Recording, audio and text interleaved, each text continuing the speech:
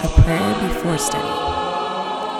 Ineffable Creator, who from the treasures of your wisdom have established 3 hierarchies of angels, have arrayed them in marvelous order above the fiery heavens, and have marshaled the regions of the universe with such artful skill. You are proclaimed the true font of light and wisdom, and the primal origin raised high beyond all things.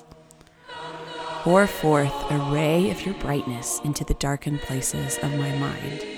Disperse from my soul the twofold darkness into which I was born, sin and ignorance. You make eloquent the tongues of infants. Refine my speech and pour forth upon my lips the goodness of your blessing. Grant to me keenness of mind, capacity to remember, skill in learning, subtlety to interpret, and eloquence in speech. May you guide the beginning of my work, direct its progress, and bring it to completion. You who are true God and true man, who live and reign, world without end. Amen.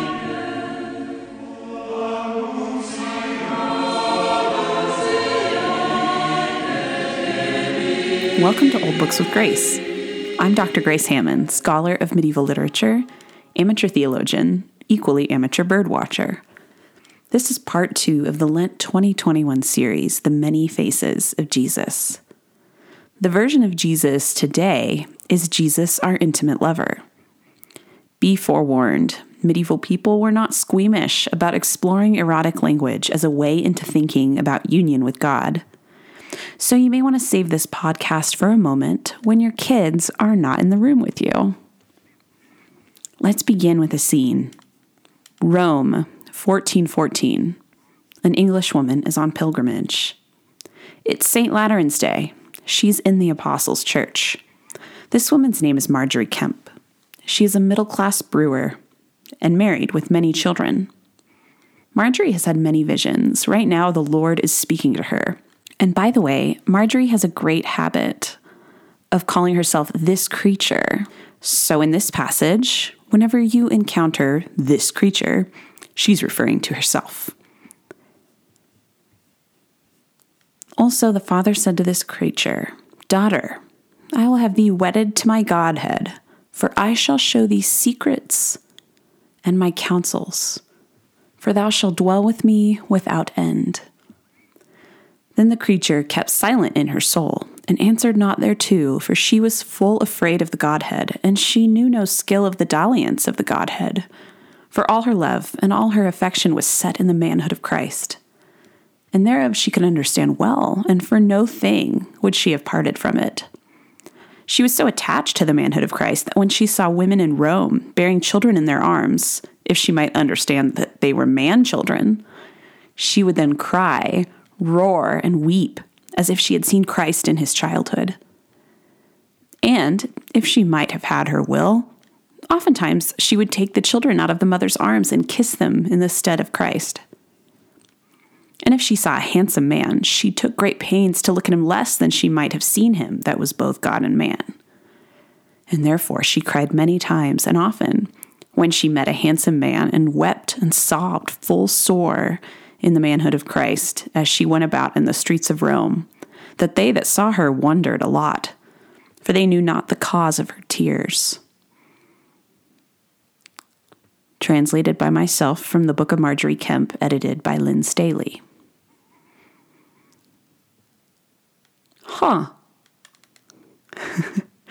I chose this passage from Margery to begin because I wanted to jolt you out of any complacent understanding of marriage to Christ. The marriage of the church to Jesus has been a very popular metaphor for the church's relationship with God from the foundations of Christianity. We're used to it. Margery's colorful language fantastically brings us back to the strangeness, the radical nature of the idea of erotic love between creator and created. She herself is shocked at the idea of marriage to the Godhead when she is so in love with the earthbound body of Jesus.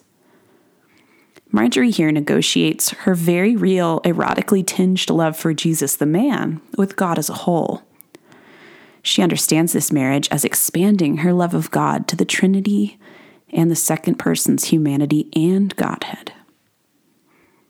Margery next tells us that she does indeed wed the Godhead, with saints and angels in attendance at the ceremony. Did you catch the word dalliance? Margery worries that she, quote, knew no skill of the dalliance of the Godhead because all her affection is attached to Christ's manhood. In Middle English, dalliance has a twofold meaning. It can indicate cultured, intimate, or spiritual conversation. It can also mean a sexual or sensual encounter. And yes, Margery consciously draws upon that double meaning. In her divine marriage, Margery follows Bridget of Sweden, Catherine of Siena, and other famous medieval women writers who wed Christ, the Trinity, or the Godhead. In fact, she draws upon an enormous and influential tradition of using sexual love very personally in order to explore aspects of union with God, union of wills, Christ's longing for us, and our yearning for Him. One could argue that the favorite book of the Bible in the medieval church was the Song of Songs. You might find this focus on the most sexual book of the Bible rather surprising. Medieval people were not strong on human sexuality. This is actually an understatement. The majority of medieval thinkers considered all expressions of human sexuality somewhat corrupted, if not outright sinful. Sex within marriage was acceptable at best, meant to release a particular form of human embodied weakness safely without full sin. So it may shock to discover that the image of Jesus as our lover, intentionally using the language of human sexuality and intimacy to portray our relationship to Jesus, both as the church and as individuals, was extraordinarily popular in the medieval church. Neither was it the equivalent of medieval hippies who loved the language. Gregory the Great, the influential theologian and pope from 590 to 604 AD, and the guy whom the Gregorian chant is named after, sums up well the attitude of monastic writers towards the Song of Songs. For allegory supplies the soul, separated far from God, with a kind of mechanism by which it is raised to God. By means of dark sayings in whose words a person can understand something of his own, he can understand what is not his to understand, and by earthly words he can be raised above the earth. Therefore, through means which are not alien to our way of understanding, that which is beyond our understanding can be known. By that which we do know, out of such are allegories made, divine meanings are clothed, and through our understanding of external speech, we are brought to an inner understanding. Thus it is that in this book called the Song of Songs, we find the words of a bodily love, so that the soul, its numbness caressed into warmth by familiar words, through the words of a lower love is excited to a higher. For in this book are described kisses, breasts, cheeks, limbs, and this holy language is not to be held in ridicule because of these words. Rather, we are provoked to reflect on the mercy of God. For by his naming of the parts of the body by which he calls us to love, we must be aware of how wonderfully and mercifully he works in us. For he goes so far as to use the language of our shameful loves in order to set our heart on fire with a holy love. Page 221. Gregory comes off as a little begrudging there at the end. But the focus of this section, and the part that later folks ran with, is the first bit of that paragraph. That the numbness of the soul may be caressed into warmth, that bodily love and spiritual love meet in the incarnation and person of Christ. Today we don't care for reading the Bible allegorically, so we tend to miss out on the Song of Songs as an aspect of understanding God's love for us. This translation from Gregory's exposition of the Song of Songs comes from Dennis Turner's Eros and Allegory, a great collection of monastic writers on erotic writing about Jesus. Yet the idea of Jesus as our intimate lover was prevalent across multiple traditions of reading and living. The monks writing doctrine and practices of spiritual discipline who produced endless commentaries on the Song of Songs as model of love between Jesus and the church. The mystical and contemplative figures like Margery Kempe, who experienced the bodily ecstasy of visionary encounters. The lay people who heard and wrote poetry about Jesus as their, quote, leman, the Middle English word for lover. Gregory and Margery share in common that they focus on how they have been kindled by erotic imagery. Medieval writers also focus on the equivalent in Jesus, his passionate yearning for us. They emphasize the reciprocity of desire in this relationship. Jesus longs as much for us, even more than us, as we do for him. Baldwin of Ford, a 12th century Archbishop of Canterbury, wrote that Song of Songs 8:6, "Set me as a seal upon your heart," echoed Christ's longing for us. Quote, "Love me as I love you. Have me in your mind, your memory, your desire, your yearning, your sighing, and your sobbing." This vision of Christ sometimes merged with contemporary romantic ideals of love. Let's listen to a late medieval English poem from an anonymous writer. I've taken this excerpt and modernized it from 100 Middle English lyrics edited by Robert D. Stevick. In the vale of restless mind, I sought in mountain and in mead, trusting a true love for to find upon a hill, then took I heed. A voice I heard, and near I came, in great dolor complaining though. See, dear soul, my sides bleed, quia amore languio, because I swoon with love. Upon this mountain I found a tree. Under this tree a man sitting. From head to foot wounded was he. His heart blood I saw bleeding. A seemly man to been a king, a gracious face to look unto. I asked him how he had paining. He said, quia amore languio. I am true love, that false was never. My sister, man's soul, I loved her thus. Because I would in no way dissever, I left my kingdom glorious. I purveyed her a place full precious. She flitted, I followed, I loved her so, that I suffered these pains piteous, quia amore langueo. My fair love and my spouse bright, I saved her from beating, and she hath me beat. I clothed her in grace and heavenly light. This bloody shirt she hath on me set. For longing love I will not let. Sweet strokes bend these, lo, I have loved ever as I het promised. Quia amore langueo. I crowned her with bliss, and she me with thorn. I led her to my chamber, and she me to die. I brought her to worship, and she me to scorn. I did her reverence, and she me villainy. To love that loveth is no mastery. Her hate made never my love her foe. Ask then no more questions why, but quia amore langueo. In my side I have made her nest. Look in, how wide a wound is here. This is her chamber. Here shall she rest, that she and I might sleep together. Here she may wash if any filth were.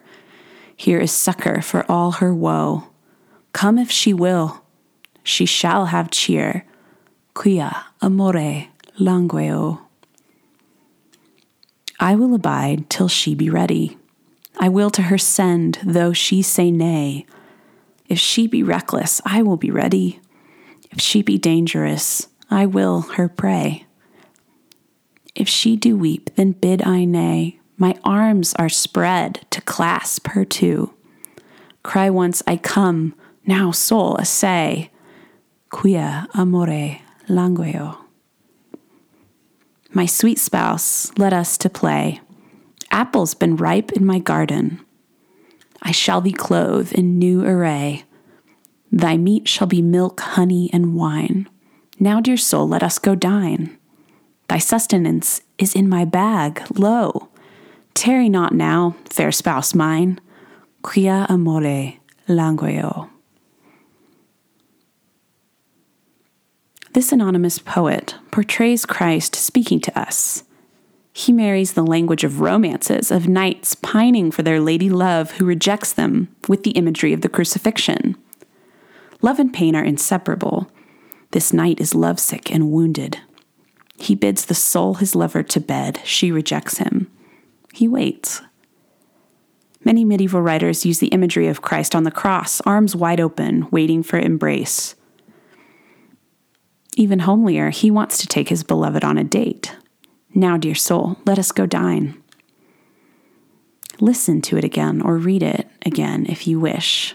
It's on the blog at oldbookswithgrace.com. And pick out your favorite lines that speak to you.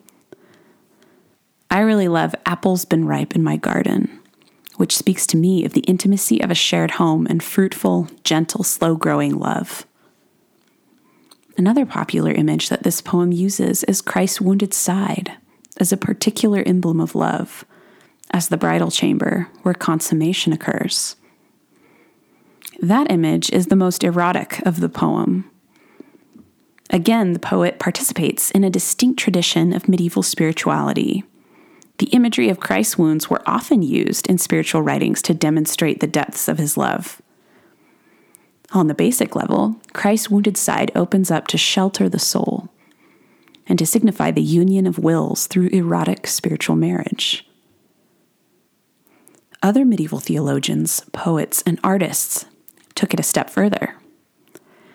This image inverts the traditional imagery of Christ as a bridegroom and the soul as the bride by portraying Christ as the one who is, for lack of a better term, being penetrated.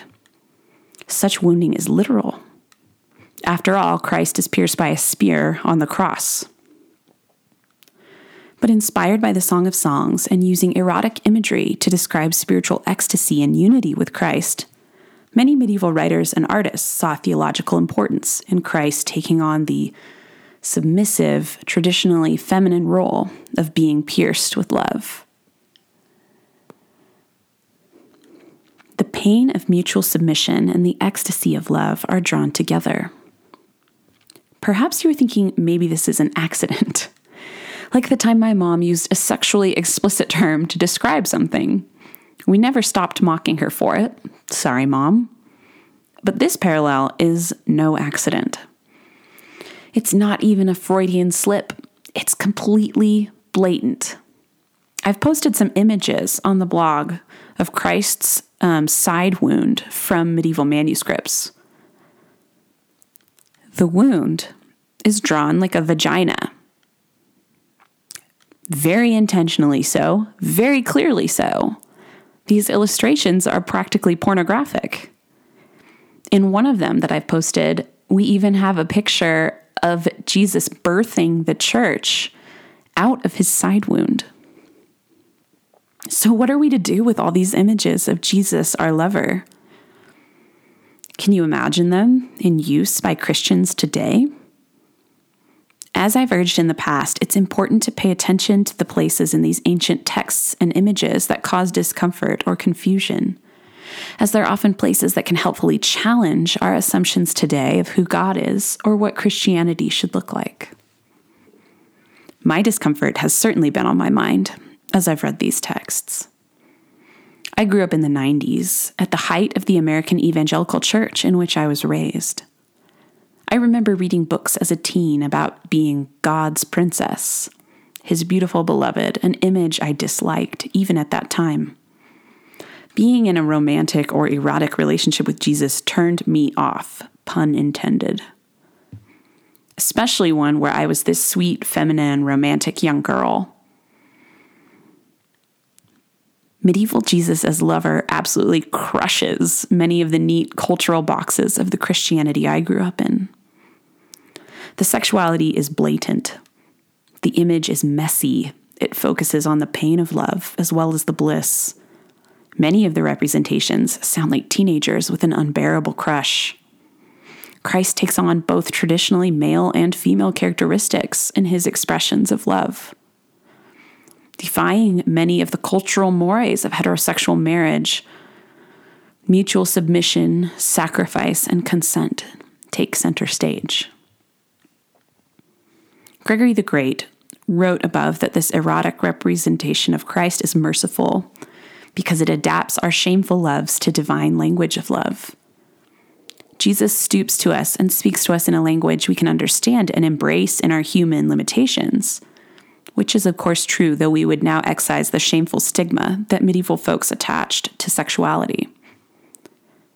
But instead of this language only going one way, using shameful love's vocabulary to create and describe holy love, I believe that it also illustrates the truth, beauty, and power of embodied love.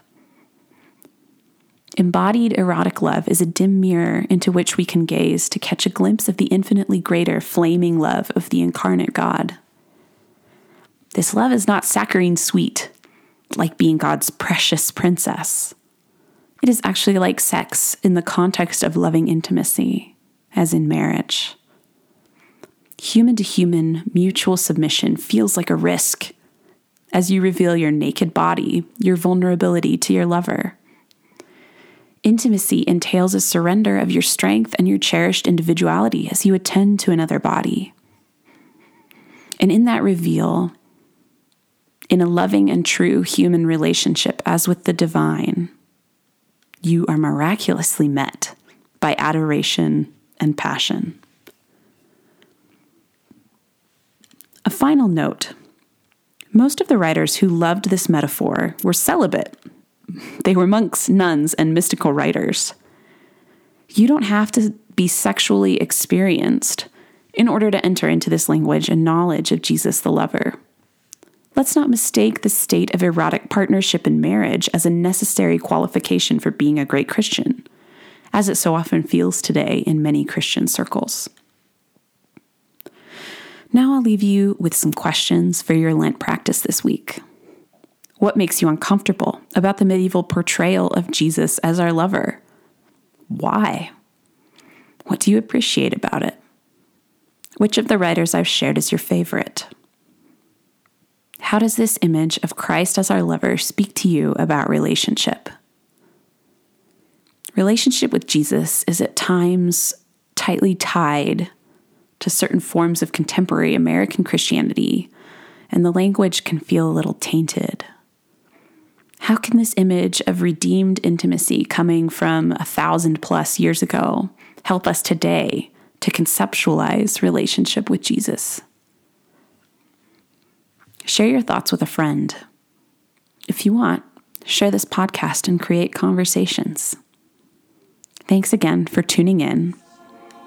Next week, in week 3 of this series, we will consider the image of Jesus, the brave knight.